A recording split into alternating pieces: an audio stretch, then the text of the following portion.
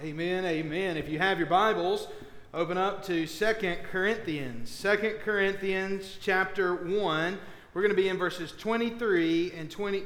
We're going to be in verses 12 through 22 this morning. 12 through 22 of 2 Corinthians. 2 Corinthians chapter 1, verses 12 through 22. As you're opening up there, I want to say how grateful I am to be here among the Lord's people here on this holiday weekend. I'm so grateful for the opportunities that we've got members and folks all over the place, I'm sure, enjoying football and the beach and the lake and all kinds of good things. I rejoice in that. And we look forward to having everybody back next week. But we rejoice in where everyone's able to be this weekend. And for those of you who are here on a holiday weekend, praise the Lord for that. And it means so much that we get the opportunity to worship every Sunday.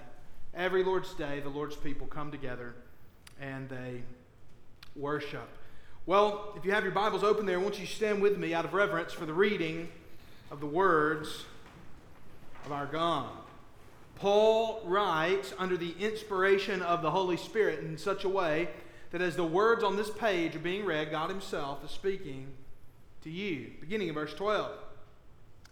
For our boast is this, the testimony of our conscience, that we behaved in the world with simplicity, a godly sincerity, not by earthly wisdom, but by the grace of God, and supremely so toward you. For we are not writing to you anything other than what you read and understand, and I hope you will fully understand, just as you did partially understand us, that on the day of our Lord Jesus you will boast of us as we will boast of you. Because I was sure of this, I wanted to come to you first, so that you might have a second experience of grace, or a double blessing. I wanted to visit you on my way to Macedonia, and to come back to you from Macedonia, and have you send me on my way to Judea. Was I vacillating when I wanted to do this? Do I make my plans according to the flesh, ready to say yes, yes, and no, no at the same time? As surely as God is faithful, our word to you has not been yes and no. For the Son of God, Jesus Christ, whom we proclaimed among you, Silvanus and Timothy and I, was not yes and no, but in Him it is always yes. For all the promises of God find their yes in Him. That is why it is through Him that we utter our amen to God for His glory. And it is God who establishes us with you in Christ, and has anointed us, and who has also put His seal on us, and given us His Spirit in our hearts as a guarantee. Let's pray together. Oh Lord our God, we pray even now that you would open our hearts and minds to receive your word. And Father, we pray we would be changed by it. It's in the name of Christ we pray. Amen. You may be seated. The chef really needed a job. And this well-known upscale steakhouse in New York City seemed like the perfect fit for him at the time. It would be a steady paycheck, and he knew he could do the work. And so, as he sat down for the interview, he was ready. He knew exactly how he would answer. He knew exactly what he would say. He understood the sort of person he was interviewing with. And so, as he sat down and performed the interview, he knew he would do great. And in fact, he did do great. In the memoir I read of the chef, he said that he could tell he had the job in his hands. He was on fire. Have any of y'all ever felt like that when you're just answering every question perfectly? He said he was really jiving. He had a really good relationship developing with the owner and the manager that he was interviewing with. And then they asked a question he did not expect. The owner looked at him and said really simply to him, "What do you know about me? What do you know about me?" It was the one question he didn't know. And so as he sat there perplexed, he said, "I don't know really anything about this guy." And so he started thinking, what does he want me to do? Does he want me to kind of to suck up to him? Does he want me to try to make him seem greater than he is? Or does he want me to kind of lie? What does he want? What is it he's asking for? Should I just dodge the question? He knew nothing about this man. And so he decided that honesty was the best solution. And he looked at him and said simply, "Next to nothing."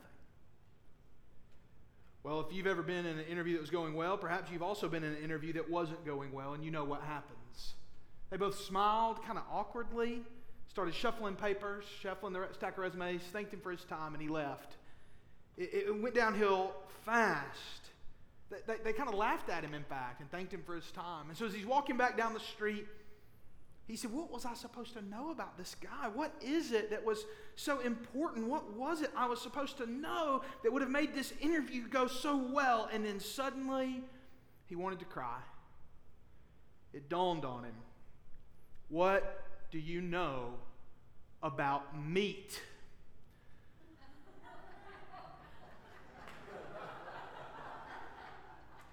What do you know about meat? And at that point, it was too late to go back and tell. Of course, if you're the owner of a steakhouse and your chef knows next to nothing about meat, he's probably not the chef to hire. Misunderstanding can be difficult.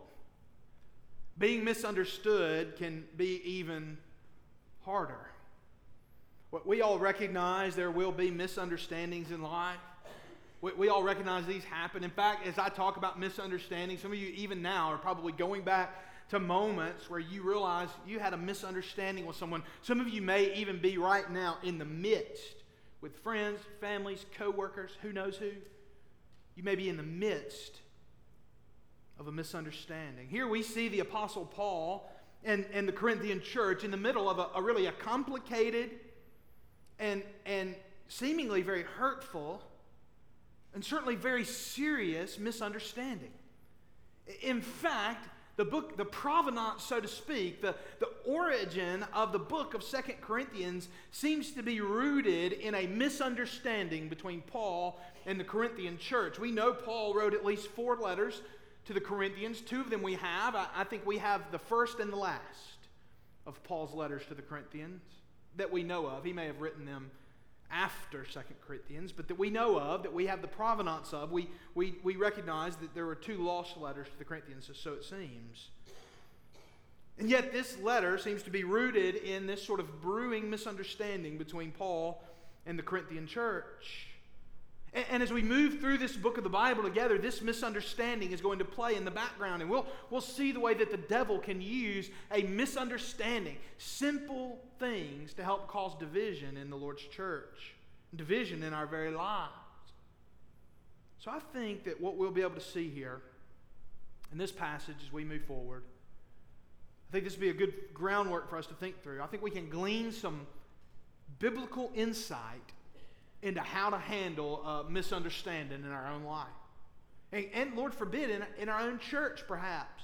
I'm sure the day will come again when we have some sort of a misunderstanding between a staff member of the church, between the pastor in the church, between a pastor and a staff member. Sometimes we misunderstand one another. How do we handle it biblically? I want to show you and demonstrate to you 3 points that are going to help you navigate the waters of a misunderstanding. I want to show you and demonstrate to you 3 points that are going to help you navigate the waters of a misunderstanding. First of all, let your relationship, that's our first point this morning. Let your relationship frame a misunderstanding. You ever find yourself in some sort of a misunderstanding with someone? Let your relationship frame misunderstanding. I love the way Paul opens up this section of Scripture. Paul's a fun writer, but we see in verses 12 through 14, he says what? In verse 12, for our boast is this. Paul talks about boasting a lot. It's not a worldly boasting, but a sense of pride about what God has done. A sense of boast in what God has done. So not bragging and not self-importance, but boasting in what God has done. So he says, for our boast is this, the testimony of our conscience, that we behaved in the world with simplicity and godly sincerity, not by earthly wisdom, but by the grace of God, and what? Supremely so toward you. And then I want to focus here for a moment on verse 13. We'll come back to 12, but I really want to look at 13 first. What does he say? For we are not writing to you anything other than what you read and understand, and I hope you will fully understand. And then into 14, just as you did partially understand us.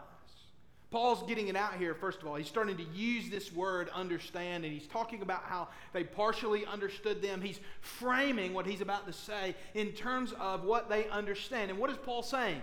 You may not have fully understood us, but what I'm writing to you is really an extension of what I've already written to you. This isn't a backtrack. I'm just helping you understand more fully.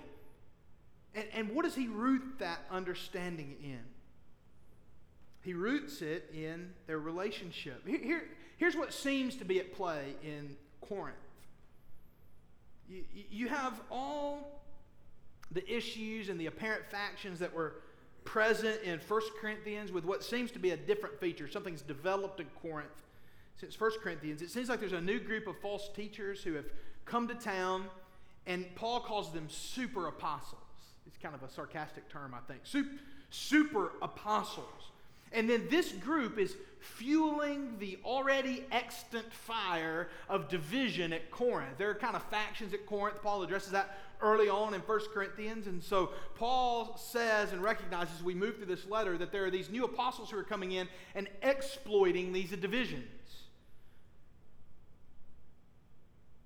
A huge part of the trouble they're making, I think, is to cast doubt on the legitimacy of Paul's ministry. In particular, they're trying to say Paul's not a real apostle, that we're real apostles. And so Paul says they have this fresh category of apostleship. And so Paul calls it they're super apostles, these false apostles. And so basically what I would argue is you've got the cast of characters in 2 Corinthians, which is Paul and his cohort, so to speak, those who share with him in his apostolic ministry. And then at Corinth, you have Paul's detractors who seem to overlap with problematic Corinthian church leaders. There are groups at Corinth who are sort of opposed to Paul and what Paul's trying to make happen at Corinth, which is biblical gospel faithfulness. And then you've got faithful and godly Corinthian believers who seem to support Paul and love Paul and his ministry and care about Paul. And then I think you've got what almost every church typically has when a conflict or whatever else happens. You have a lot of folks who, rightfully so, are struggling through what's best and who's right. You've got a big group in the middle, I think, who are struggling through how to handle this. And then you've got these false teachers, the super apostles there in Corinth. Just reading back from Paul's letter here, it seems like this is kind of the group that you have developing. And so what Paul is writing to all of them, and obviously, you've got some folks that are opposed to Paul, and then you got some folks that are going to support Paul because they know Paul, know Paul's heart. And so Paul's writing this letter to the church at Corinth to try to help them get unity in the gospel. And as he does that, he is sharing with them about their relationship. In other words, why are you listening to these people who don't know me when you know me? You know me. What does he say? Our boast is this. It's the testimony of our conscience. What? That we behaved in the world with simplicity and godly sincerity. Not by earthly wisdom, but by the grace of God. And what? And supremely so toward you. In other words, you know what our ministry looks like. We don't ride into town demanding things of you. In fact, Paul says in his letters that he doesn't expect them to give money to them at all, that he supports his own ministry financially. And so any money that Paul would be raising in Corinth is to go toward this offering that is going to the saints in Jerusalem that we'll learn about later. And so Paul's saying, I behaved with godly sincerity, not by earthly wisdom, but by the grace of God. And he says, supremely so toward you. In other words, you ought to know this better than anybody. I think, from the best I can tell, now listen, y'all know I abominate this all the time, so I guess maybe when you're a hammer, everything's a nail. But I think the super apostles must have been some sort of health, wealth, and prosperity preachers. Because one of the things that Paul's going to have to defend is the fact he suffered as an apostle. In other words, if he's such a great apostle, why is he suffering? That's kind of health, wealth, and prosperity type stuff. And it seems like these guys are mad because Paul's raising money for other people, and he's probably cutting in on their fundraising at Corinth. So they seem to be some sort of health, wealth, and prosperity group. But what does Paul say? He says their lives by God's grace, his and his cohorts' lives by God's grace, were supremely manifested toward them. In other words, it was clear to them how they acted. You know us, and you know how we act. But what does Paul go on to say in verse 14. What does he say? For we're not writing to you anything other than what you read and understand, and I hope you will fully understand, just as you did partially understand this, that on the day of our Lord Jesus, you will boast of us as we will boast of you. That is, what Paul is saying is, if this misunderstanding is true, if we have an issue between us, and it seems that we do, then what we are trying to figure out is how we can have the kind of relationship where we boast in one another when we inevitably stand before Christ together. One of the most famous American theologians and pastors ever was the 18th century pastor and theologian named Jonathan Edwards. And Edwards is well known for all kinds of things. You probably all know him only for one sermon, Sinners in the Hands of an Angry God. And, that'd be like me preaching on hell one Sunday and everybody kind of remembering my whole ministry by one sermon. But it's a famous sermon. You've probably heard of him. But you may not know this, but Edwards was actually dismissed from the church he pastored for 23 years in Northampton. His grandfather had been the pastor there, and he made a theological change, and I think he was right, and they were wrong, but they didn't like it. And now, in the church's defense, Edwards was not what one would call a warm pastor. But still, it was a misunderstanding. And Edwards, in his the Sunday after he got voted out, he preached from this text in 2 Corinthians.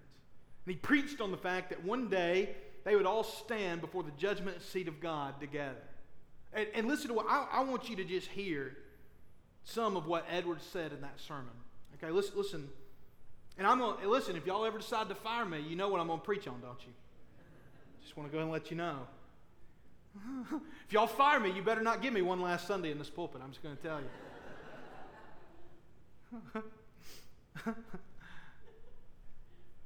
Then every step of the conduct, when we're before Christ's judgment seat, every step of the conduct of each of us in this affair, from first to last, in the spirit we have exercised in all, shall be examined, manifested, and our own consciences shall speak plain and loud, and each of us shall be convinced, and the world shall know, and never shall there be any more mistake, misrepresentation, or misapprehension of the affair to eternity. This affair of when he got fired over this theological disagreement. This controversy, he goes on to say, is now probably brought to an issue between you and me as to this world. It has issued in the event of the week before last, but it must have another decision at that great day, which certainly will come, when you and I shall meet together before the great judgment seat. Therefore, I leave it to that time and shall say no more about it at present. But I would now proceed to address myself particularly to several sorts of persons. And he begins to pour out his heart pastorally to different groups in the church. Do you hear Edwards' heart here? Do you hear what he's recognizing it? And this is not just about pastor and church, but in any sort of disagreement we're in with brothers and sisters in Christ, this is something we recognize will one day be sorted out by God. And we must allow the relationship we have with one another, and then furthermore, our standing before God, the relationship we have with God, we must allow it to inform our understanding of our actions toward one another. It's important to remember that our relationships with one another are ultimately arbitrated by God. That's the reason I don't like to burn bridges. I don't ever want to get to heaven. And maybe I have. It's never intentional if I have, but I don't like to burn bridges. But I don't want to get to heaven and the Lord, there's always the chance, a likelihood, in fact, I'm going to get to heaven and the Lord's going to tell me I was wrong. And I guarantee you, in every misunderstanding I've ever had with anybody ever, I've been wrong about something. That's for sure. And so I don't want to go. You don't want to go scorched earth when God is the ultimate arbitrator. How will we act knowing that God will judge us? It must give us a level of humility to recognize and to imagine, even now, as we're in some sort of a disagreement with someone, we must imagine what it would be like if we were pleading our case before the God of the universe, a holy God who knows all and sees all. Wouldn't it change the way we handle a misunderstanding? And yet God is there. And you will stand before God one day.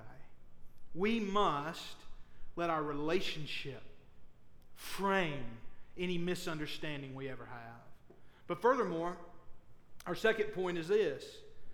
We need to let the truth inform misunderstanding. Isn't that a novel concept?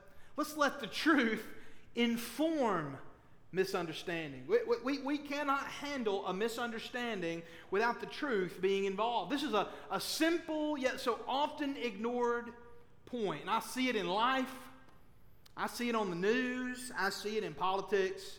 I see it in counseling situations. I see it in my own heart and life sometimes. Among friends, I see it all the time. That once we make up our mind, we don't care what the truth actually is. So often, once we've made our mind up, we don't care what the truth actually is. In fact, anything we might hear that sort of opposes the narrative we've construed in our mind, we oftentimes want to ignore or write off. And there are whole entire industries built around doing this. Apparently, Paul was accused of being fickle and double-minded by his opponents because he had changed his plans. Obviously, originally, we think Paul wrote this letter from Macedonia. And so the original plan was on his way to Macedonia to come by Corinth. And so apparently the Corinthians had sent Paul a letter saying, you said you were going to come, and listen, there's all these guys here telling us all this stuff, and they're saying you're fickle, that you're double-minded, you're not really an apostle. Paul's desire, he says here plainly, was to come to Corinth on his way to and on his way from Macedonia. He chose not to go on his way to Macedonia. And later in this letter, we'll learn why. In fact, we'll talk some about it next week. It was to spare his congregation to spare the Corinthians from a harsh visit. It was mercy that kept Paul from going. But what Paul is doing here is he's demonstrating the truth about his motivation. He's talking about how he makes decisions. He's demonstrating here that he would never make plans according to the flesh, but he's making plans according to the Spirit. He wouldn't make plans according to the flesh, saying yes and no at the same time, vacillating. Instead, he sincerely planned to come on the way to Macedonia, and his plans simply changed. Notice how he phrases it in verses 15, 16, 17, 18. Because I was sure of this, I wanted to come to you first so that you might have a double benefit, a second experience of grace. In other words, that they might benefit on both of his visits. He wanted them to have that. He said, I wanted to visit you on my way to Macedonia and to come back to you from Macedonia and have you send me on my way to Judea. Do you see the love that Paul seems to have for the Corinthians? I wanted you to send me on my way. I boast of you, he says, before the Lord. Was I vacillating, verse 17, when I wanted to do this? Do I make my plans according to the flesh, ready to say yes, yes, and no, no at the same time? As surely as God is faithful, our word to you has not been yes and no. I don't know if you're like me, but I have a vivid imagination. And so anytime somebody wants to meet with me, I start to panic. Anybody like that? If your boss says, hey, can we meet later? You start to think, oh my goodness, what have I done? What is it I've done? Is anybody else like that? Anybody else have that experience? I'm like that. I'm always afraid something's wrong. And so I try to do that when I ask somebody to meet. I try to tell them what it's about just because I assume they've got neuroses like I have and panic in these kinds of situations. But I like to do that. I like to do that. But we all have a tendency, I think, to assume motive. Not just in benign situations like that, but all the time we hear somebody say something and we assume their motives. And we tend to want to assume malice. We tend to want to make a mountain of a molehill before we even know the truth. But instead, we must seek to learn and to know the truth. You see, there's a lesson here from Paul. As he begins to share his motive and his heart, there's a lesson here that drama, to borrow a modern phrase, drama, disagreement, fighting, and just general misunderstandings could be transformed, I believe, by a passion for actually knowing and believing the truth.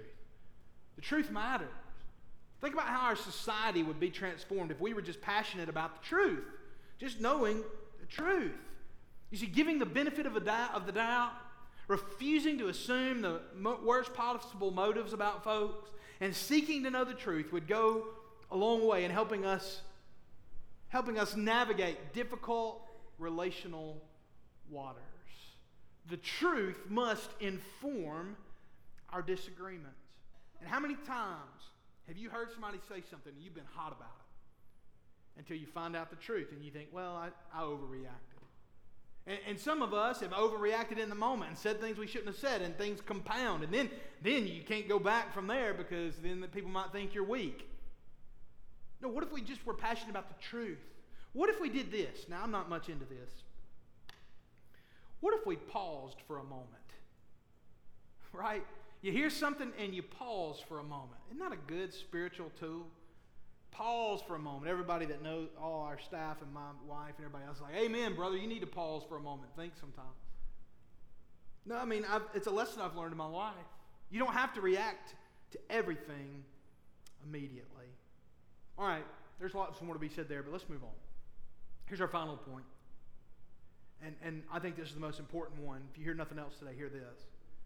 We must let the gospel transform our misunderstandings.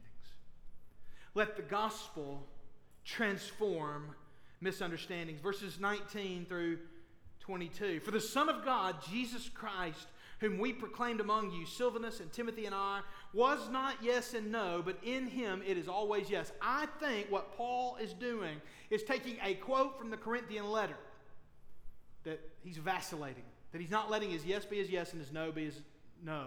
It's a very similar formulation of the one our Lord used. And so I think they're saying he's disobeying Christ by improperly promising to come. I think Paul's taken a phrase they use, and I think he's defending himself, saying, no, that wasn't it. It's a simple misunderstanding. I did not come, and I'm going to tell you why, but why are you assuming the worst about me? You know me. I behaved before you with simplicity, with godly sincerity, supremely so toward you. The Corinthians were special to Paul. He loved them. And so he's taking this phrase, and now what is he doing? He's taking this phrase they used, he's defending himself and saying, I did not say yes, yes, and no, no, according to the flesh. And then what he's doing is he's making a theological application. He's showing the way that this simple misunderstanding and a bald-faced accusation of vacillation and disobeying the Lord is actually more than just a simple misunderstanding, but it is immensely theological. You see, this is what I love about Paul. I love this about Paul. He's about to take this seemingly mundane misunderstanding through the theological stratosphere. I mean, Paul says, you think you know what you're talking about, and you think that these super apostles know what they're talking about, but let me show you the way that the gospel transforms our misunderstanding, the way the gospel is supreme over all things. And so what does Paul do? He reminds them that every moment is holy, and that every action matters before God, and that every aspect of our lives, especially for Christians, is deeply and profoundly theological. Everything we do is in relationship to God. All the promises of God, he says, find their yes in him. And that is why through him we utter our amen to God for his glory. Because all the promises of God are yes. Paul is showing that in Christ it is always yes. That he's not vacillating. He's simply doing what Jesus tells him to do. And he's going to demonstrate the way that the gospel and that his theology motivated him not to go to Corinth the second time. And he's going to show them why the gospel is motivating and mandating him to come to Corinth on the return trip. He's showing them that his life is animated by the gospel. And he's showing the way that the Corinthians share in and support his ministry because they've benefited from his ministry. And so what Paul says is that he lives out the gospel and he shares the gospel with simplicity and godly sincerity, and that he is not vacillating by saying yes and no, but instead that he is living a life that produces a resounding yes and amen to God, because in Christ it is always yes. Paul is not going to leave this on the shallow, narrow plane of he said, she said. He's not going to leave this in the dusty, low-down dirt of whose feelings are hurt and who's upset and who thinks this and who thinks that. No. He's saying this is our relationship. This is the truth, and this is the God whom we serve. Now we can have a misunderstanding. Now we can deal with this because the gospel is at work in our hearts and lives. It's God who is at work. It's God who says yes and sent Paul on to Macedonia. It's God who says amen, yes and amen, to His promises through Christ. It's God who established Paul in the church. It's God who has sealed us, Paul says, for that great day. It is God who has given us the Spirit as a reminder and guarantee of the gospel, as we see in verse 22. All that we do, all that we are, everything about us and everything about our lives is informed by the gospel of the Lord Jesus Christ. We must let the gospel transform our misunderstanding.